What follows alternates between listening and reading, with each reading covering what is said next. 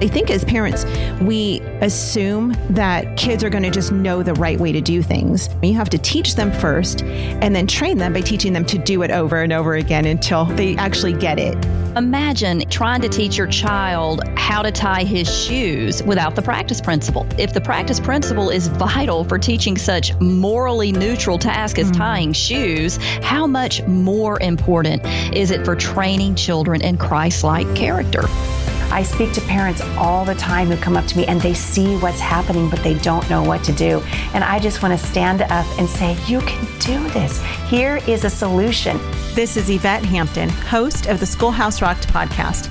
Join us each week for a new episode as we offer encouragement and resources on biblical discipleship from popular speakers and authors, as well as parents just like you and me. Find out more at schoolhouserocked.com or listen anywhere you find your favorite podcast. Hello and welcome back to Close Reads here on the Close Reads Podcast Network. I'm David Kern and I'm joined by Heidi White and Tim McIntosh. Heidi and Tim, welcome back to the show and thanks for being here. Thanks, David. Thanks, David. So we are here to answer listener questions about A River Runs Through It, the great Norman Maclean novella that we've been reading the last 3 weeks or so. And we had questions come in by email, which if you want to do that in the future, you can do as well by emailing us at closereadspodcast@gmail.com. Some people send us questions on social media, on Instagram and Twitter, which you can do at Close Reads Pods on those two platforms. And then you can also, of course, send in your questions, as most of our questioners do, through the Facebook group. And you can join that Facebook group if you have yet to do so by searching Close Reads in that little search bar in Facebook. Let the algorithm do the work and then click that join button. And we will, assuming you don't seem suspicious, let you in. And as I've said before, it will be the beginning of a beautiful friendship.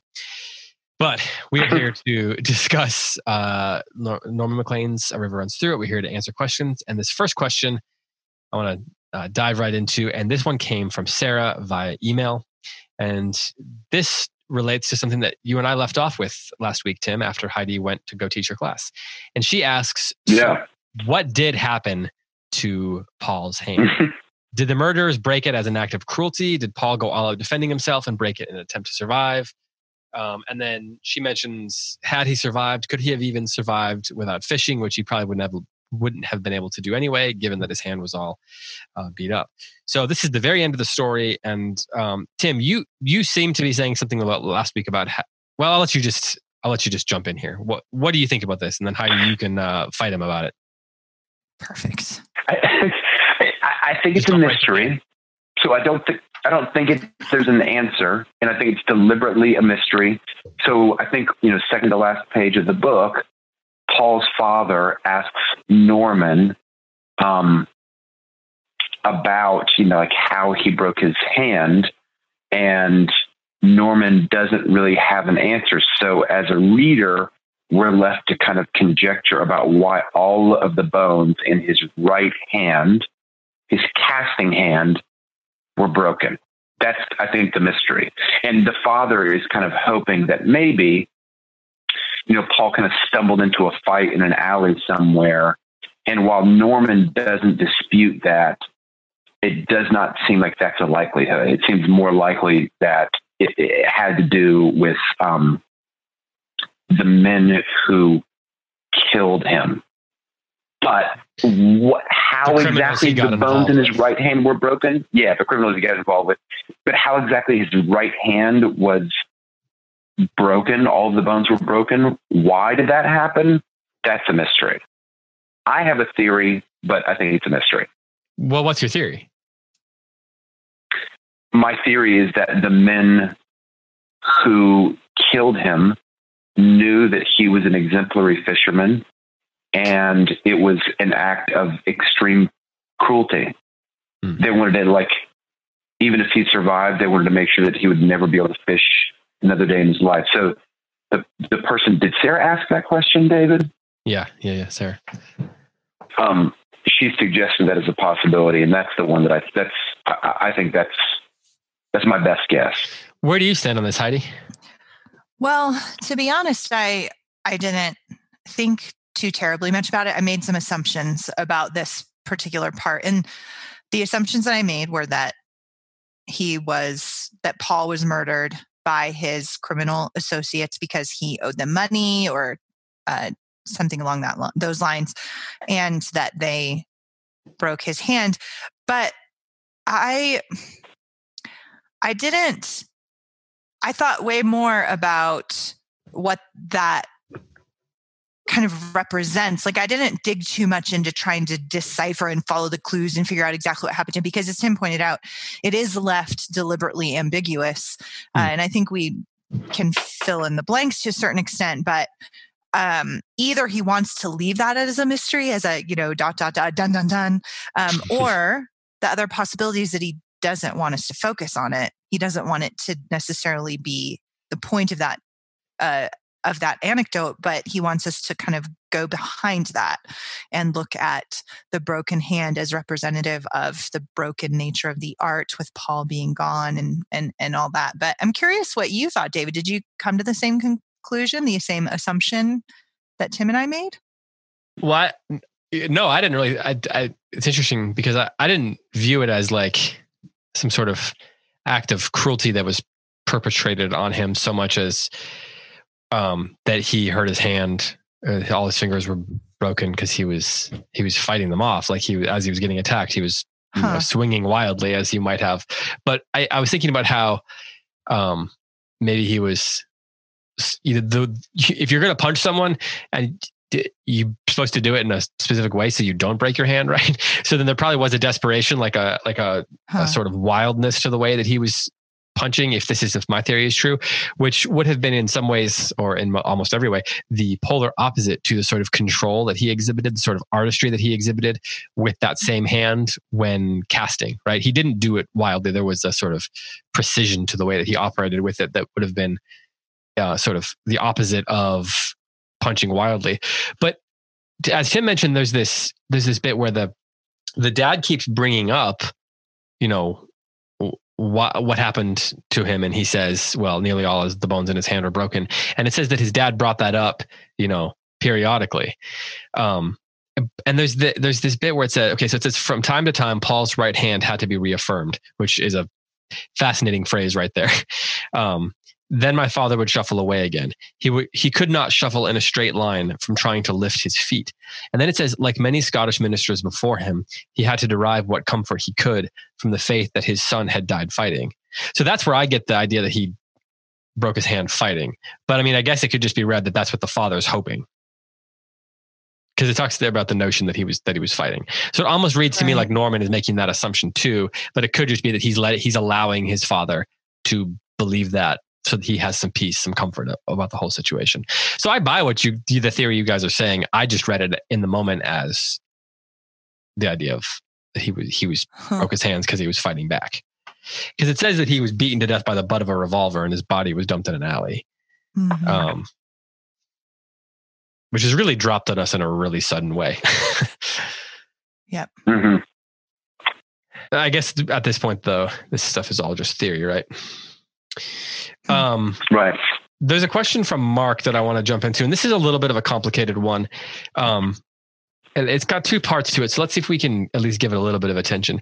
Mark writes, again via email, he says, given the attention that Norman, our narrator, plays to Paul's artistry as a fly fisherman, might the theme of fallen idols be at play in this book? And he says, Mark says, by that I mean, is Norman unable or refusing to reach further into Paul's life, because in doing so, that will require too blatant an affront to such a superhuman fly fisherman? He puts fly fisher there at the in parentheses.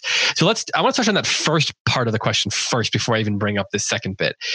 Heidi, so the idea of fallen idols, what do you think of this question? Do you think that maybe that's something that's at play in this book, given that Norman kind of doesn't really dive in too deeply? He doesn't want to sort of tear down the stature of his brother more than is absolutely necessary to tell the story? Right. I think given this is a really interesting question. Like Mark, I applaud you.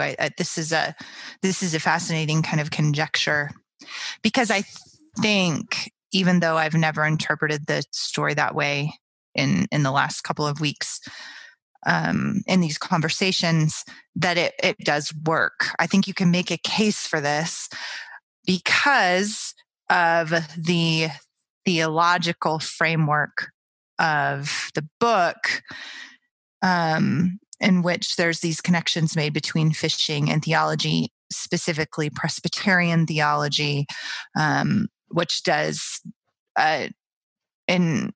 is Calvinist in a lot of ways and does kind of focus on this idea of innate depravity, and the removal then of idols consistently in our lives. And so I think you can make the case that Norman idolizes. Yes. His brother, because of the fishing, and that makes him ignore these, what to us are really obvious warning signs about his character. Now, I don't think that's the only interpretation, though. And if that's there, it's hidden really carefully. And I think you'd have to reach pretty far to make that case. So, Tim, do you want to add anything to this? Because there is a second part of the question that it might be worth touching on. Do you want to add anything? I just want to make sure I understand the question. Okay. It is the idol would be Paul. It would be Paul, and it's not Paul's art. Is that right? I mean, I can hear the question as maybe Norman doesn't want to press Paul too much because it's not Paul that he idolizes, but it's Paul's incredible gift with the fly rod. I don't think that's how the question, what the question is, but I actually think that's a really interesting answer to the question. It's a great point, because he seems to be saying that if you add that layer of what you're saying, Tim, then the question seems to be, does Norman conflate Paul falsely with fishing? Yeah. Huh. I don't see that either. Yeah. I think Norman looks up. I think Norman is awed by Paul's great artistry, his great skill, in the way that I am in awe and impressed by the things that David and Heidi do really well. I admire those things. I look up to those things. And I think for Norman, when he looks at Paul, I think it's the juxtaposition of the sort of trouble that he's getting in with this kind of incandescent art that Paul practices. That juxtaposition is the kind of, that's what gives spark to this book. Like, how can this incredibly talented artist also be guilty of just kind of like slumming his life away in these kind of gambling game? I think so. And I think that Norman sees both of those things very clearly. And I don't think that he diminishes Paul's shortcomings in any way. I don't see him diminishing Paul's shortcomings because he respects Paul's artistry so much. Yeah, I think I agree with that. There's an interesting second part to this question that I think is worth bringing up now that Mark sends. He says, Paul struggles to speak directly about himself and his need for redemption. I think, do we accept that thesis, that claim that Paul has a hard time speaking directly about himself? Okay. So then it says, this impedes Paul and Norman from saving Paul. I think the idea is Norman and his father from saving Paul. I think that's what the question is saying. But then with regards to that issue, here's the question. Is McLean wrestling with the theology of redemption being a solo project and one that a person must give himself or herself to? So that's the end of the question. But ostensibly then I suppose Mark is saying, since Paul is not able to do that, is that one of the reasons why he sort of has this downfall? Like redemption is a solo project. Someone's got to give themselves over to it. Young Paul is not able to do that. And so because of that, his brother and his father are unable to help him. What do you think of that idea, Heidi? I I think that would be the typical kind of spiritualizing way of looking at the story. I don't think that's how Norman looks at the story. I think if you're reading it from the perspective of a traditional Presbyterian or whatever, looking in, that's an easy way of saying, well, Paul wasn't saved. I don't think that that's how the book is seeing it. I think that Norman is still, Norman the author and Norman the narrator are wrestling still with the mystery of art, religion, nature, grace, and is unwilling to accept that particular way of categorizing Paul's life and death. But that would be the traditional religious interpretation of it, for sure. I just don't see it as Norman's interpretation.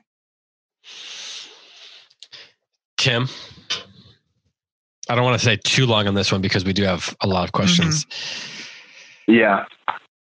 I think, to kind of try to quote from the book, that Norman and his father believe that man is a fallen creature. So I'm going to echo what Heidi is saying, just in different words. That man is fallen. What does the book say? He's a damned mess. A point proved anytime you put a fly rod in his hand, and that man can be redeemed. I mean, this is a departure. Let's be really clear from Reformed theology that man can be redeemed by art, but art is hard.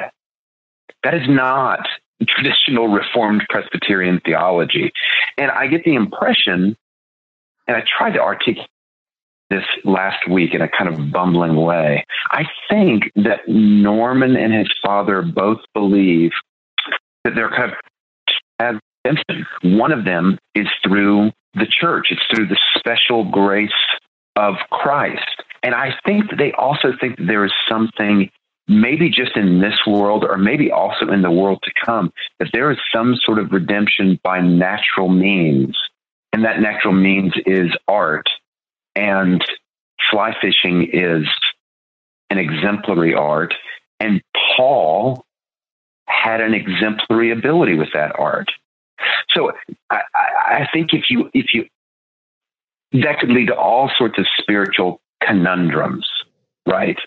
But I do think it is, I think that's what Norman and his father believe, that there's kind of like a natural means of grace that is redemptive. I don't think that Norman's father would preach that from the pulpit, though. Okay, we got to move on. There are a lot of questions to address here. Okay, so this next question comes from Sarah, who asked lots of questions on all the books. She's got that little coffee cup icon next to her name on Facebook. Conversation starter. Yeah. So Sarah asks, we knew something was going to happen to Paul, but did anyone else think something was going to happen to the wife as part of the story? Because there was at least one foretelling remark about the wife being dead that came early in the book and in close proximity to foretelling about Paul. I thought the tragedy that was coming would involve both of them. So why did the wife being dead make it into the foretelling or into the story, the retelling, I guess? Was Norman contrasting his relationship with his brother and his relationship with his wife? Neither one could help their brothers, and this seems to stand in contrast to their relationship to each other. Do you think she just answered her own question, or would you like to say more about that, Heidi? I wonder that same thing, Sarah. I had the same thought of what makes this matter.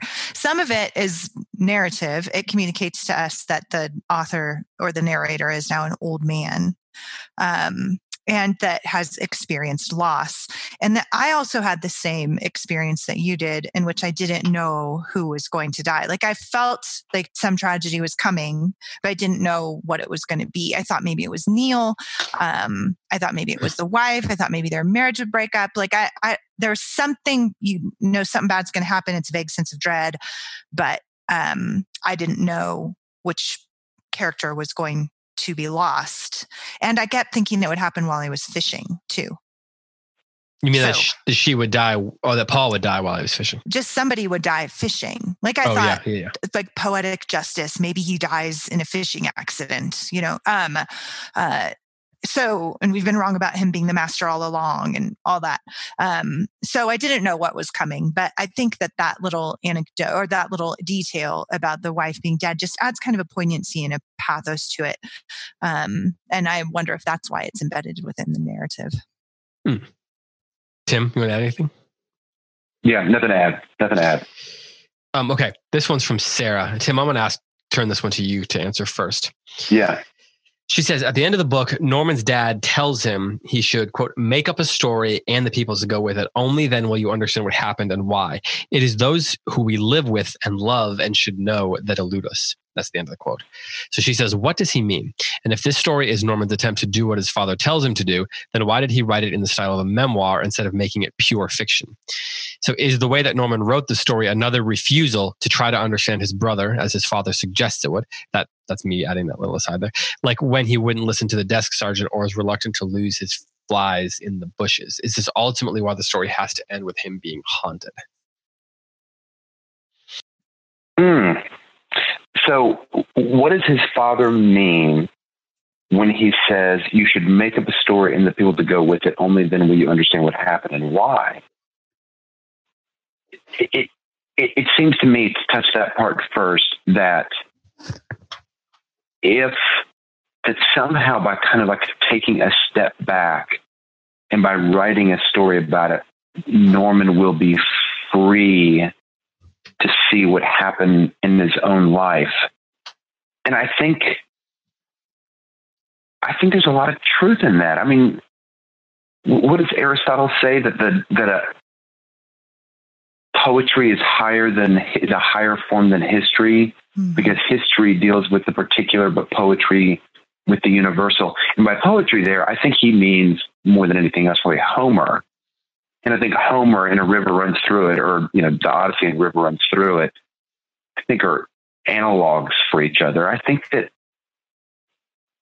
I don't want to say that Norman's father was somehow like making an Aristotle deep dive, but I do think that kind of understanding of the poetic arts is one that I think that it's one that fiction writers share, that there's something about fiction that can kind of universalize in a way that history is instructive because it's so particular. If that makes any sense. So why did he write it go ahead, David. Well, go on. I was going to say, so why did he write it in the style of a memoir instead of making it pure fiction, i.e. using his name, basing the father and brother character so clearly off his own father and brother? I don't know that I agree that it's a memoir. I think it's a piece of fiction. But Sarah, you might say back to me, well, why is he using his own name in the narrative? I don't know. I mean, I think that something probably close to this happened in Norman Maclean's life, but I still don't know that. I still don't think it's a memoir. It wasn't published as a memoir.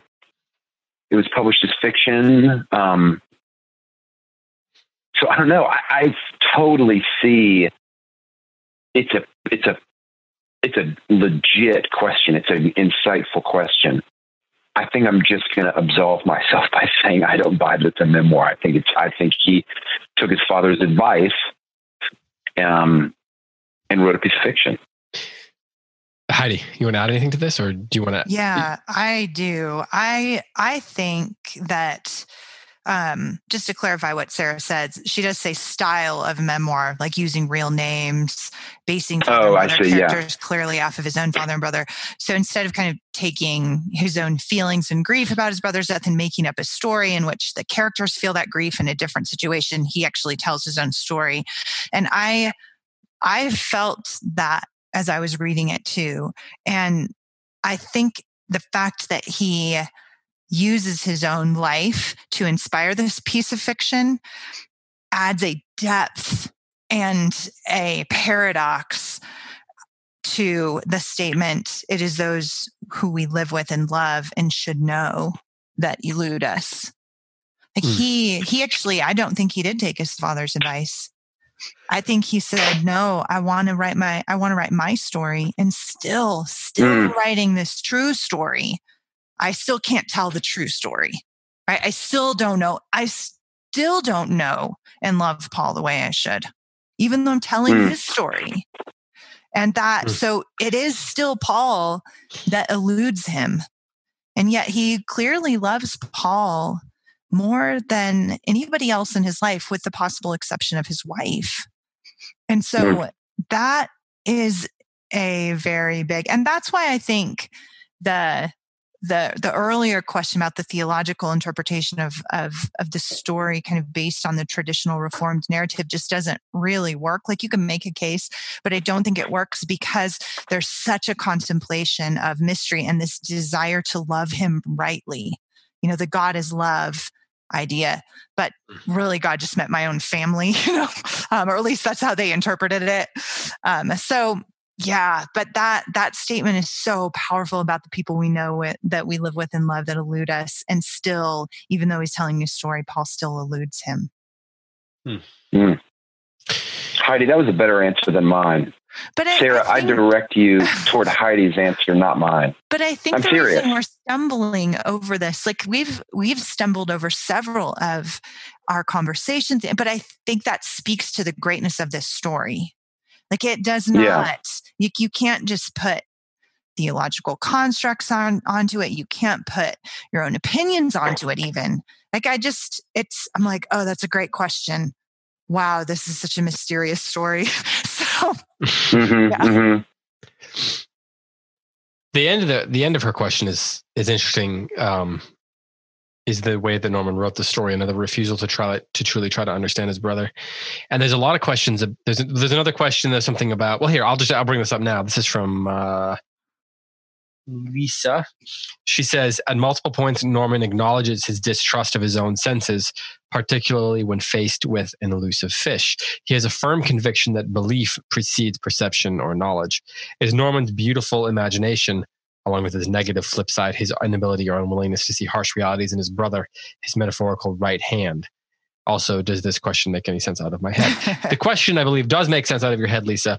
But what's interesting to me, and we'll turn to the question, proper in a second. It's interesting to me how often people are talking and asking about Norman's unwillingness or inability to see the harsh realities in his brother, to use Lisa's phrase. That surprised me. Is that how you read the book? Either of you? Tim, is that how you read the book, that Norman doesn't, maybe you also don't see the harsh realities in Paul, but is that, do you read the book like he's refusing to see the harsh realities of his brother? Not at all. Yeah. So me neither. That perspective has been surprising to me. Heidi, do you? I do within the story. Like, Norman, the narrator, doesn't. He, in his memory at least, he wouldn't listen to the desk sergeant. He wouldn't directly challenge Paul. He keeps talking about, to her point, I believe this about Paul. He believes his own perception of Paul more than he believes the evidence that Paul's life is disintegrating in front of him. And he wants and chooses to see him as the master fisherman, the master of an art, rather than like the man heading off a cliff. And Paul, the narrator now, Norman, the narrator now, like the old man writing the story, acknowledges that he missed it. And so the old man sees Paul. The young man, I think, was willfully blind. I don't know, Heidi, because remember when Norman, within the story, not the narrator out of the story, not the old man, asks Paul if he needs help. On a couple of occasions, he sees the troubles. He has heard the rumors that he's gotten in deep with this big gambling game. And he twice asks him if there's anything that he can do. He then also bails him out of jail. And I think it's uncomfortable for him to face, but I think we've got evidence within the text that he that he does see it. He doesn't want to, but I think he does. But he doesn't act. And he talks about his desire to see him a certain way. And I say this, I can think of two separate people in my life today that I think need help, like help. They're troubled people and they're heading for a fall. And I don't do anything about it. Like nothing. And is it me and Tim?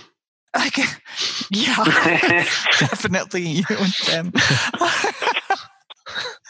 That's hilarious. Is this you finally doing something about it? Well, time for an intervention, guys. Yeah. But, you podcast too much. Seriously. It's not you and Tim. Let's just be clear about that. But I should. And so I think that he sees it, but not enough. And he acknowledges that within the narrative. He keeps talking about how he deliberately closed his eyes. I think he asks for help, but it's clear that he doesn't ask the right questions and that he knows it. He asks him if he wants money. Well, I don't, but that's okay. So, he says as the narrator later in his life, we talked about this, I want to say last week or no, maybe it was the first episode. He says, very specifically, I still do not understand my brother. And this is the narrator years later looking back. So he has not come to a more clear understanding of who his brother is or what's troubling him. And I don't, and yet he has this ability to look back at everything that happened. And I don't think that, how do I want to put this? I think there's a difference between not knowing how to help someone because you don't understand them and recognizing, like identifying or being unable to see the harsh realities. So do you two see it as a failure of action, but not of perception? Do you think he failed to act, but he knew all along that Paul was in trouble? Is that more how you interpret it? I think, yeah. Okay. To be honest with you, the idea that he doesn't know all along that his brother's in trouble, I can't even fathom it. Like but that willful blindness, though, is kind of what she's saying, right? But that's what I also take issue with. I think Tim does too. I think he doesn't know what to do. I think he is fully aware of what his brother is walking himself into, but doesn't know why, and thus doesn't know how to help him. Okay. So failure to act, but not a failure to perceive. Would you say, I'll speak for myself. I think that Norman would act if he knew what to do. Yeah. Yes. So I think he knows that Paul is in trouble. And I think that he does not know, because I don't know that anybody knows what he should do. Can I just tell a story? I think that's the tragedy for his parents. Sorry, go ahead. I had breakfast with a friend of mine this morning. His son is at college, and his son is by all counts he was raised in a Christian home. He's a good kid, but he's kind of just stepping away from the church. He's not going to, the kind of ministry. He's not as kind of methodical in attending this, church group that exists on campus. And my friend and his wife are kind of struggling about what to do. The wife is very worried and wants to talk about it with her son a lot. The father, my friend, sees the same issue in his son that his wife sees. And I think he doesn't know what to do about it. But I think undergirding that is this kind of belief that, you know what? my son, I think maybe like Paul in the story, my son is behind the wheel. And if I try in some way to kind of put my hands on the wheel, it will do more harm than good. And I think that might be analogous to how Norman feels about Paul.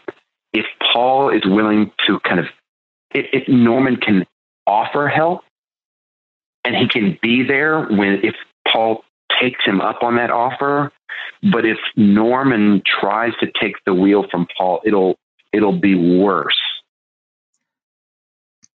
That's how I kind of read this exchange.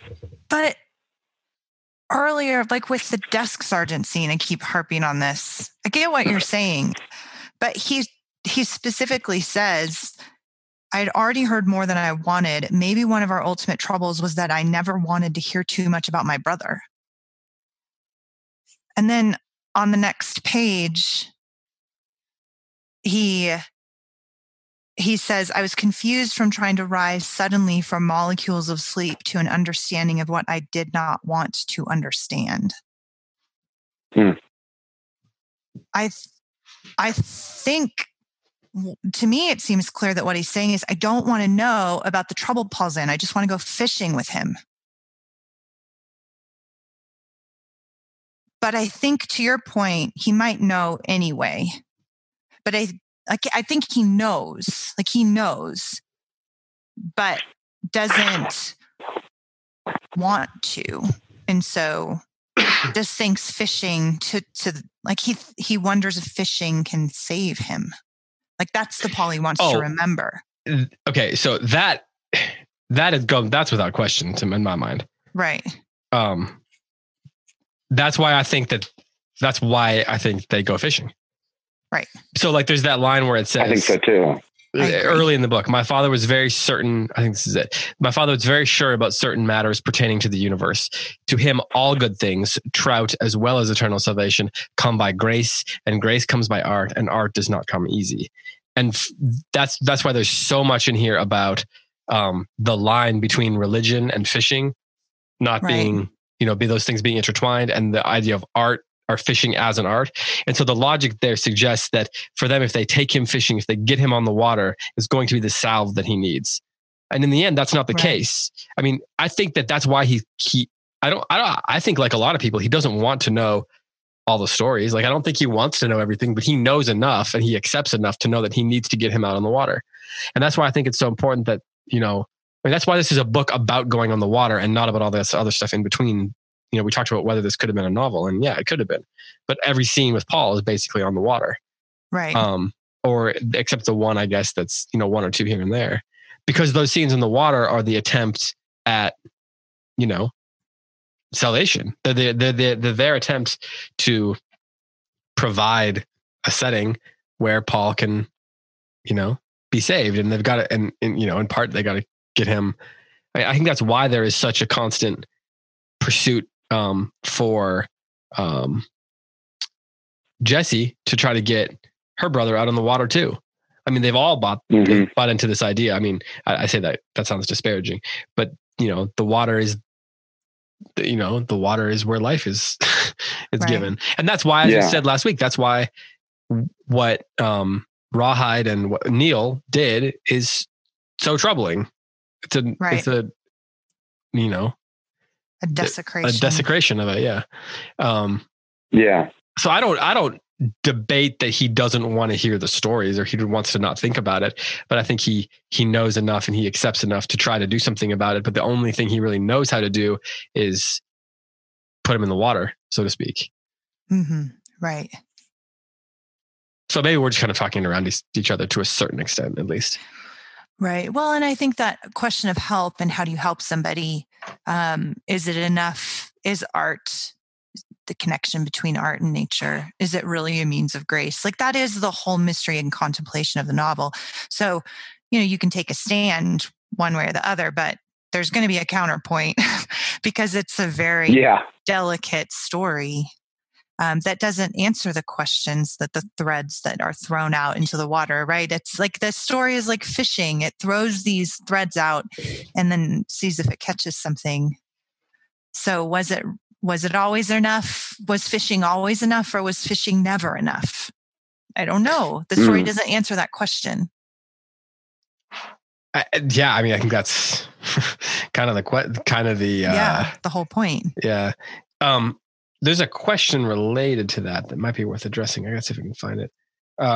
Okay, let's try that. I think this might be related to it. So this comes from Beth, another conversation starter, another person with that little mug next to their name. She says, this probably doesn't have an answer, but as much as I do love this book dearly, the question I am left with, and the thing that I'm always haunted by, is the reason for both Norman and Paul's lack of faith. Let's see here. Their pastor father's not heavy-handed, either literally or figuratively. As a Presbyterian minister, he could have easily fallen to the common tendency to focus on correct theology to the exclusion of love, but didn't. He was unusually balanced by a love of beauty. The family had close relationships. And so while the natural world they lived in was lovely, the social world of Montana at the time was an opposite kind of formation. And reading his accounts of joining, well, this is, I guess, about Norman himself, the author. So then she says, I've been thinking hard since I posted the question originally. So she's talking a lot about McLean, perhaps himself even leaving the faith. She says, this is personal because I'm trying to raise my own sons in the same awe-inspiring environment. And it's why our family does many of the same contemplative and creative things like fly fishing and fly tying and fishing. We've long hoped both of these would help our children see and believe the beauty and artistry of God, and that what they would absorb from them is good theology incarnated in all the ways McLean describes. It's probably for this reason that I find the McLean boys' lack of faith disturbing. I wonder, though, if maybe they would have been helped by a little clearer line between fly fishing and religion. But we humans too often divide things up too much. Perhaps the ditch they fell in was that fishing became the religion and therefore idolatry. Takes us back to the idolatry question. What do you guys think of this? I mean, is Norman's problem, going back to the original question from the beginning, that, or I guess our second question, that he idolizes the water, he idolizes fishing too much, and therefore the redemption or the salvation of his brother is not possible because they're idolizing the power of the water, if you will.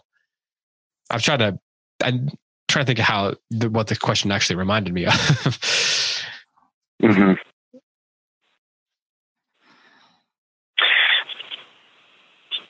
If fly fishing has become an idol, it is not recognized by Paul, by Norman, or even their father. Mm-hmm. And so I think, when Paul is fishing at the end and Paul's father was watching them, there's not a single word of condemnation or judgment about Paul's ability or his task at hand. So if we're going to ask the question, has fly fishing become an idol for this family? We're going to have to apply it from outside the book, like from ourselves. And I'm not willing to do that to this book. Like I kind of want to let it assess itself. Now, the other question of, like, should there be closer strings tied between religion and fly fishing? Or more, as she actually says, should there be more of a distinction between them, clearer lines between them? A clearer line between them, not a clearer linking line, a clearer differentiating line. Yeah, because as the book says at the beginning, they're so tied together. Right. Boy, that's a tough one. That is a tough one. Well, it's, one of the things that I like about that opening line is that when you first read it, there's a colloquial sort of nature to it. Like, we talk about, basketball was his religion or books are their religion. It's kind of a thing people say. But then as you go on, you kind of realize, well, maybe that is a tragic part of the story. Maybe the distinction between them really was needed to be there. But then at the end of the story, everything comes back together again. So that, I don't know that the book is actually saying that, because by the end, the river all things are merging into one and the river runs through it. You know, I don't. You know, I think in every variation of Christian theology, there's a conundrum, and the conundrum is, what is the relationship between the natural and the special? Those are kind of the Presbyterian words that I would choose. What is the relationship between an art whose rules and whose graces have come from the kind of like accumulated wisdom of the practitioners of that art? And the people who practice that art can be absolute masters as fishermen, as blacksmiths, as piano players, without any knowledge whatsoever of the special revelation of God, right? Mm-hmm. So what is the relationship between those natural gifts and arts, like fly fishing in the case of this book, and the special revelation of God as revealed in the scriptures, in the church, in Christ himself? That is a profound riddle that, from Orthodox to Catholic to Protestant low and Protestant high, all have struggled to show what the relationship is between those two things, the natural and the special graces. I think this family did it in a particular way, and I think in a way that I find exceptionally compelling. I don't know. I'm unwilling to say if that connection would have been drawn by Paul and Norman's father, and by Paul and by Norman, with greater craft, that Paul would not have ended up in the situation that he ended up in. I don't think so.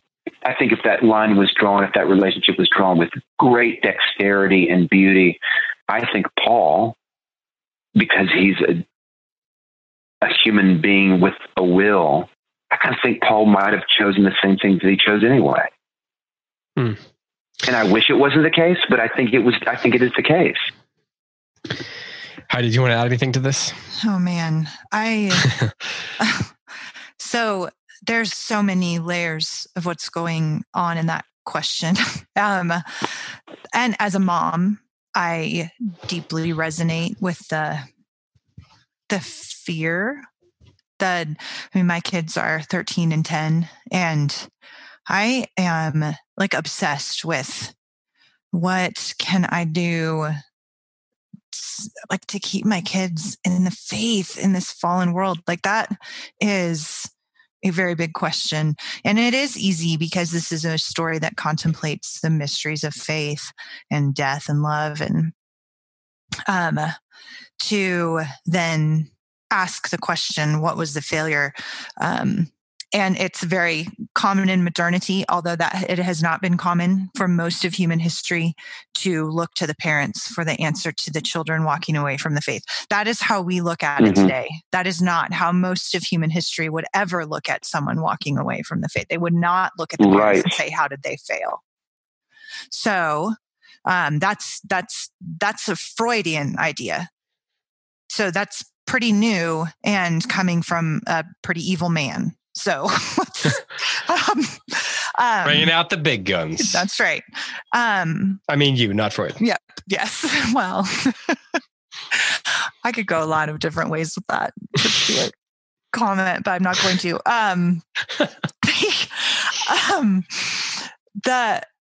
The thing though about this story, just to take it back into the story instead of coming out of the story, as you pointed out, Tim, which I thought that was really brilliant.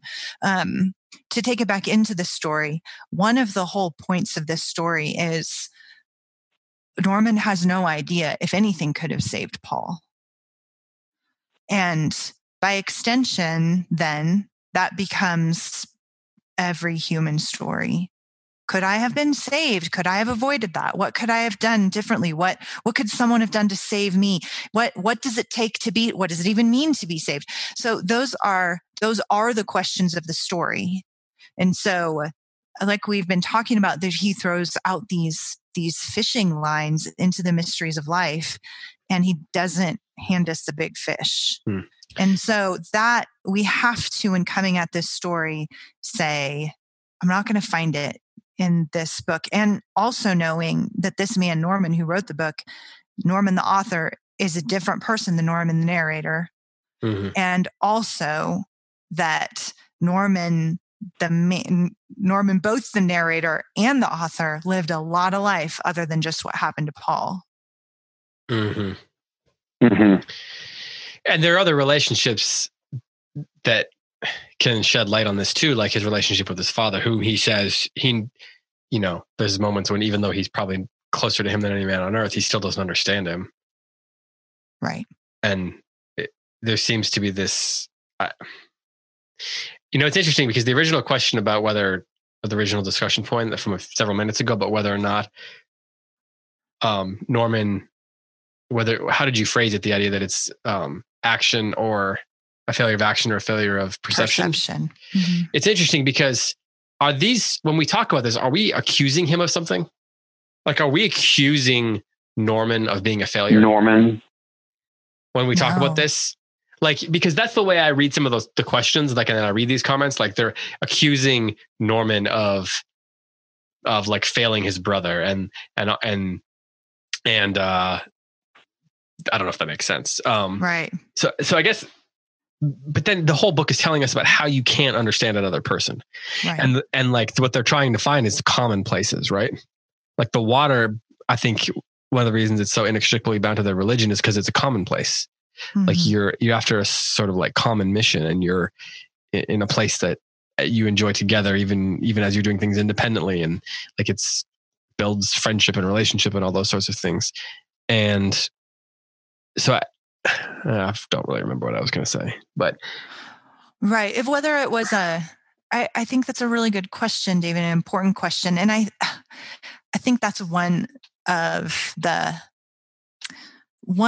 kind of underlying beliefs that this story challenges and meditates on, how if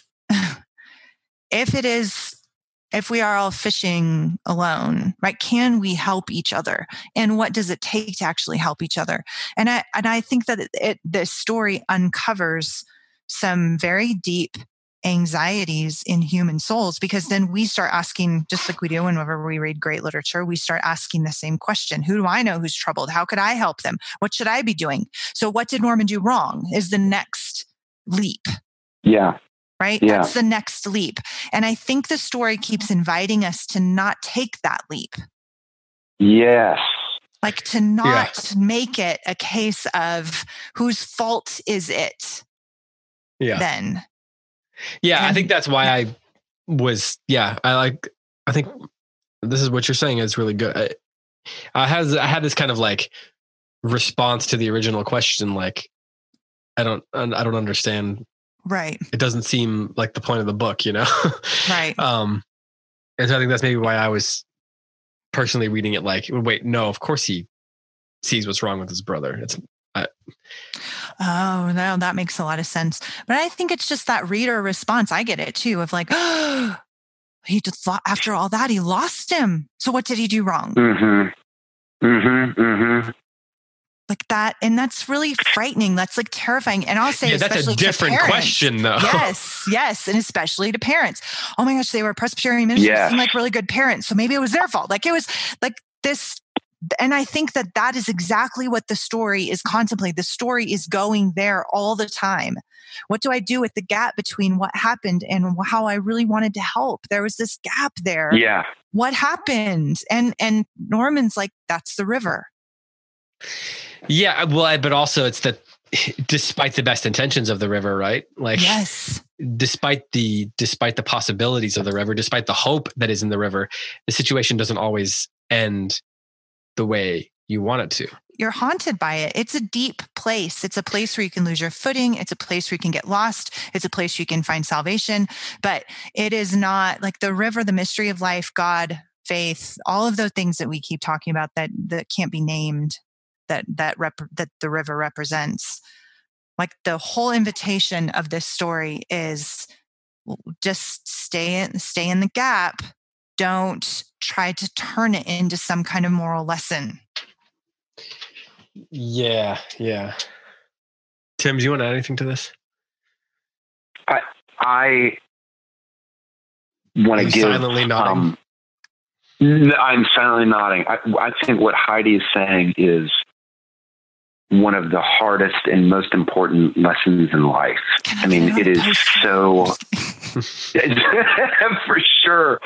I mean, I gave a talk about this at the Searcy Institute because when I taught at Gutenberg, I would see two types of responses from parents when their freshman daughters were for the first time, like calling themselves feminists, and their freshman sons were drinking their first beers when they were 20 years old, and they would the parents would hear about it. And there was this, I saw it over and over, that the responses were either, what have I done wrong? What grave error have I made in my parenting that pushed my child to make these choices? Or the other one was, we have done the very best that we could, and my child's making choices, and I want them to choose the good, and I will advise them to choose the good, and I will love them regardless of what they choose. But ultimately, the choosing is theirs. It falls to them. And I think that I don't want to say that parents don't have an influence over their kids. Of course they do. But the response to a young person, the desire to blame oneself for a child's poor choices, boy, it's a dangerous thing to do. And I totally get the reasons why people want to do that, but it's really dangerous. We should address this one final question I want to bring up. We're running out of time, so I want to move on. I know it feels abrupt, but I think we say enough on the question for me to do that. Yeah. Okay. Okay. This comes from Mark. He emailed it in, and I think it's related enough that I want to make sure we address it. He says, how do you feel about all the references to geologic time in the story? What do you make of all those references? He has a comment here that I want to withhold from you for a second because I want to hear what you say.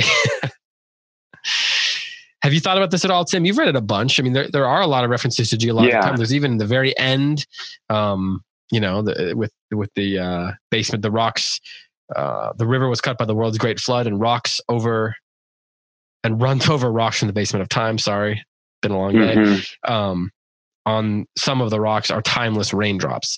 So there's lots of references, including that one in the final graph. So what do you make of those references to geologic time in the story?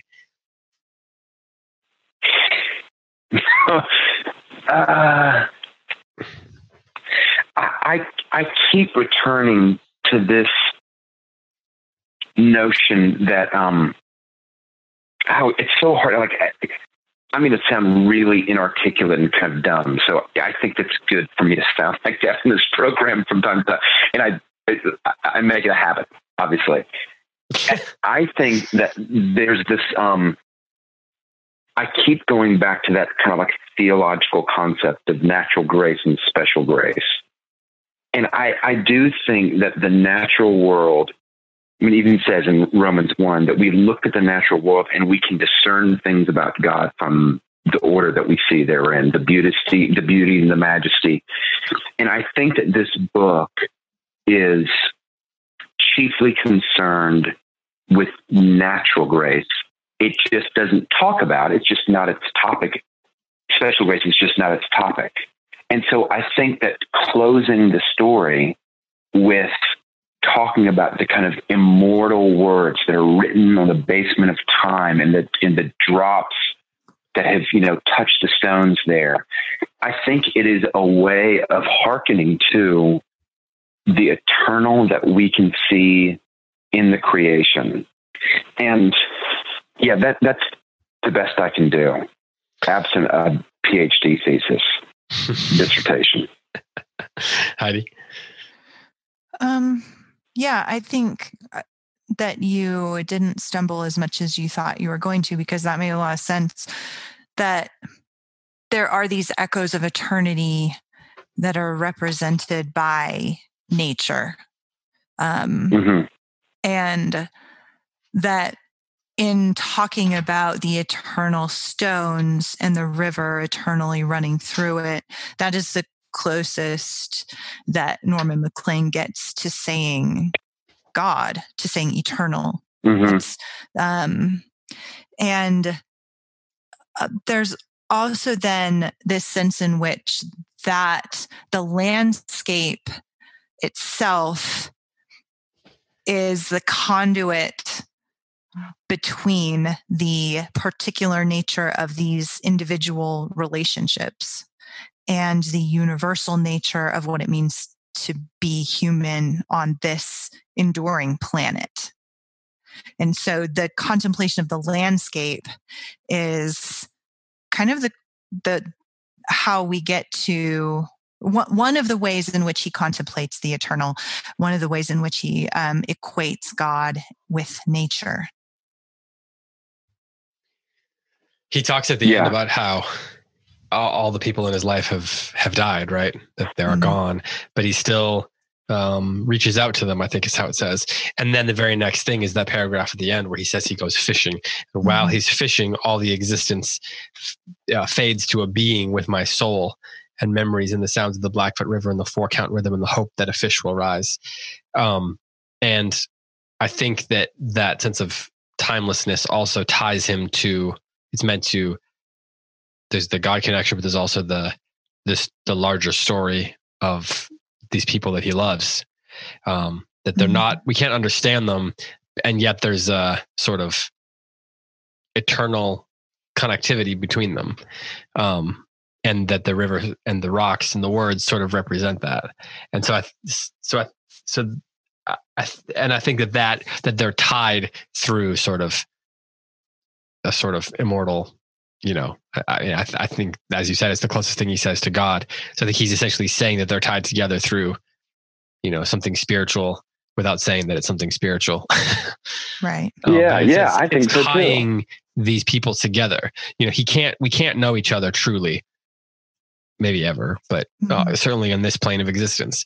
And even when we try our absolute hardest and we try to go to a place where there's connection, such as on the river, then even then there's failure even there. And despite that, there is a sort of eternal connection between people, I think is what he's sort of suggesting there. And it might have been more hopeful if he comes right out and says God. But I think do you read the ending as hopeful or not hopeful? I read it as hopeful or neutral. It's not neutral. It's hopeful, but it's mournful to me. Yes, perfectly said. Yeah. Yeah, as if to say, it's as if to say that we can't know each other here, but who knows what's beyond. Right. Well, and blessed are those who mourn, right? Like mourning is not despair. Mourning still has the ability to love, and that's therefore redemptive. So I do think that it's hopeful. And rocks and water are primal, like very primal. They touch the human soul, the permanence of rock, the changeability, and yet who is it that says this? Rod said, no, Heraclitus says you can't step in the same river twice.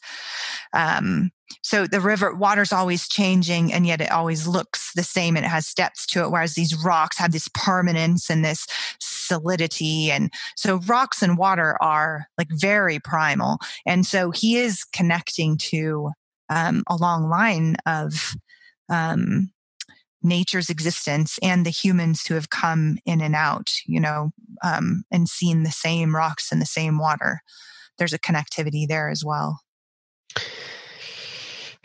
Well, Sarah Montgomery made a little allusion to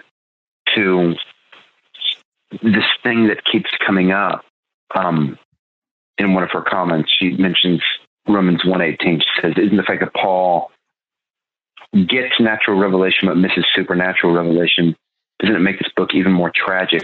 I think from within the world of the book, which is something that I think that the three of us really try to emphasize, that the world that the book creates are the rules by which we should judge it by. And I think the answer to the question in that light is no. I don't think that Norman sees it as a tragedy within the world that he's created in the book. Now, from the outside, might we see that as tragic? Yeah, absolutely. But I don't think the characters within the world think it's a tragic. I think exactly what Heidi said. It's hopeful, but it's also mourning. Well, should we end there? I think so. I think that's hour and 15 minutes in. Good amount of questions answered. I don't know. It seems like the right place to end. Do you want to add anything, either of you, about this book that we didn't address, Tim? I'll at least make sure you get a chance to say something about it. I entered the reading of this book and the podcast discussions not really anticipating that this book would be as loved as it apparently is. I've gotten a lot of comments about how, kind of off the air, about how much people have enjoyed this book, and that makes me so glad. And today's Q&A was more lively than I thought it was going to be. I think that we kind of, tell me if you guys think I'm wrong. I think this book kind of, it presses on something. And I think that confusion. I didn't know that it was going to press on. I mean, it presses on things for me, but I am happy that I'm not the only one who had those things, kind of jarred within me. I think to Heidi's point earlier, there's a sense that there's something universal about it, about some of the fears that he is consumed by, and some of the the reflections that he has late in his life. And we all sort of have people like Paul, and sometimes maybe we've been in Paul's situation and something did work out for us, but there's something universal about it. And maybe we all have sort of a river, something that makes us alive, like Eric Liddell and running in Chariots of Fire. Yeah. That's one thing I was thinking about a lot, is that the idea of running, making him, in Chariots of Fire, he talks about how running makes him feel the presence of God and feels like he's worshiping. I'm paraphrasing. And that sort of comes across in the same way in this book. And I wonder if Paul, his inability to associate, to truly find peace on the river, is what keeps sending him back to the dark side, so to speak. That he never is able to sort of feel on the river what you'd think that he should feel or experience based on his skill on the river. Like there's a disconnect between his ability to catch big fish in a really graceful way, but it doesn't give him the grace that it feels like it should. And so he keeps looking for something to fulfill him. Yeah.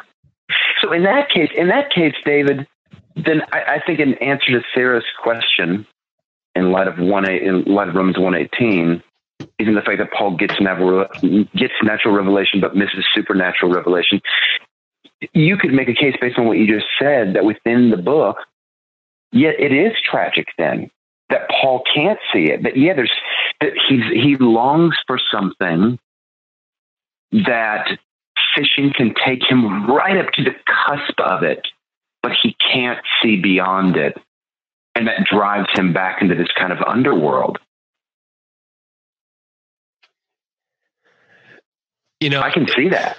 And then for Norman, I think that's why the relationship with his wife is so important, and then his parents' relationship as well, because I think that sort of the connections they have, like the idea of never losing, the notion is we're not going to lose sight of each other. We're going to stay connected. He and Jesse say that. And there's this awareness in Norman that connection is so important because the river, he's aware that the river's not fulfilling something within himself. And so Jesse and his work and things like that do fulfill things that he needs, right?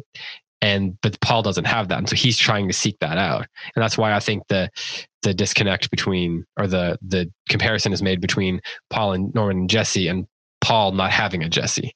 I think that maybe Paul recognizes that Norman has. That's why he's concerned for Norman's marriage, because he recognizes that Norman has something that gives him life beyond the river. Yeah. Heidi, do you want to add anything before we go? Now that Tim and I have entered into a new conversation. I just loved it. I loved it so much. I'm going to keep rereading it. Thank you for the opportunity. I wouldn't probably have read this without the show. So I'm super grateful. I loved it. So does this mean we all are okay with trusting Tim's taste now? Like, I don't know why this keeps coming up. I have always trusted Tim's taste. Well, usually he's just recommending really long Russian novels. Sounds like a you problem. Yeah, that's true. What? Well, come on now. We're about to read The Sun Also Rises, so I know. Clearly, I trust him. I'm going to tell you right now. I'm going to tell you guys right now. I mean, you already know it. In the future, we're going to. Yes. That book, I am going to go into like a full-on defense mode for that book. But it is very different from this book. And I think a lot of people are going to say, Tim, why didn't you just quit with A River Runs Through away from your recommendations then? Because The Sun Also Rises is tough, boy. Well, we'll put the boxing gloves on and we'll see what happens. I'm right there with you though. So Heidi had to go. She had to go pick her kids up from school. So we should probably log off too. Tim, again, thanks for the recommendation. Thanks for being passionate about this book. I think it was a great addition.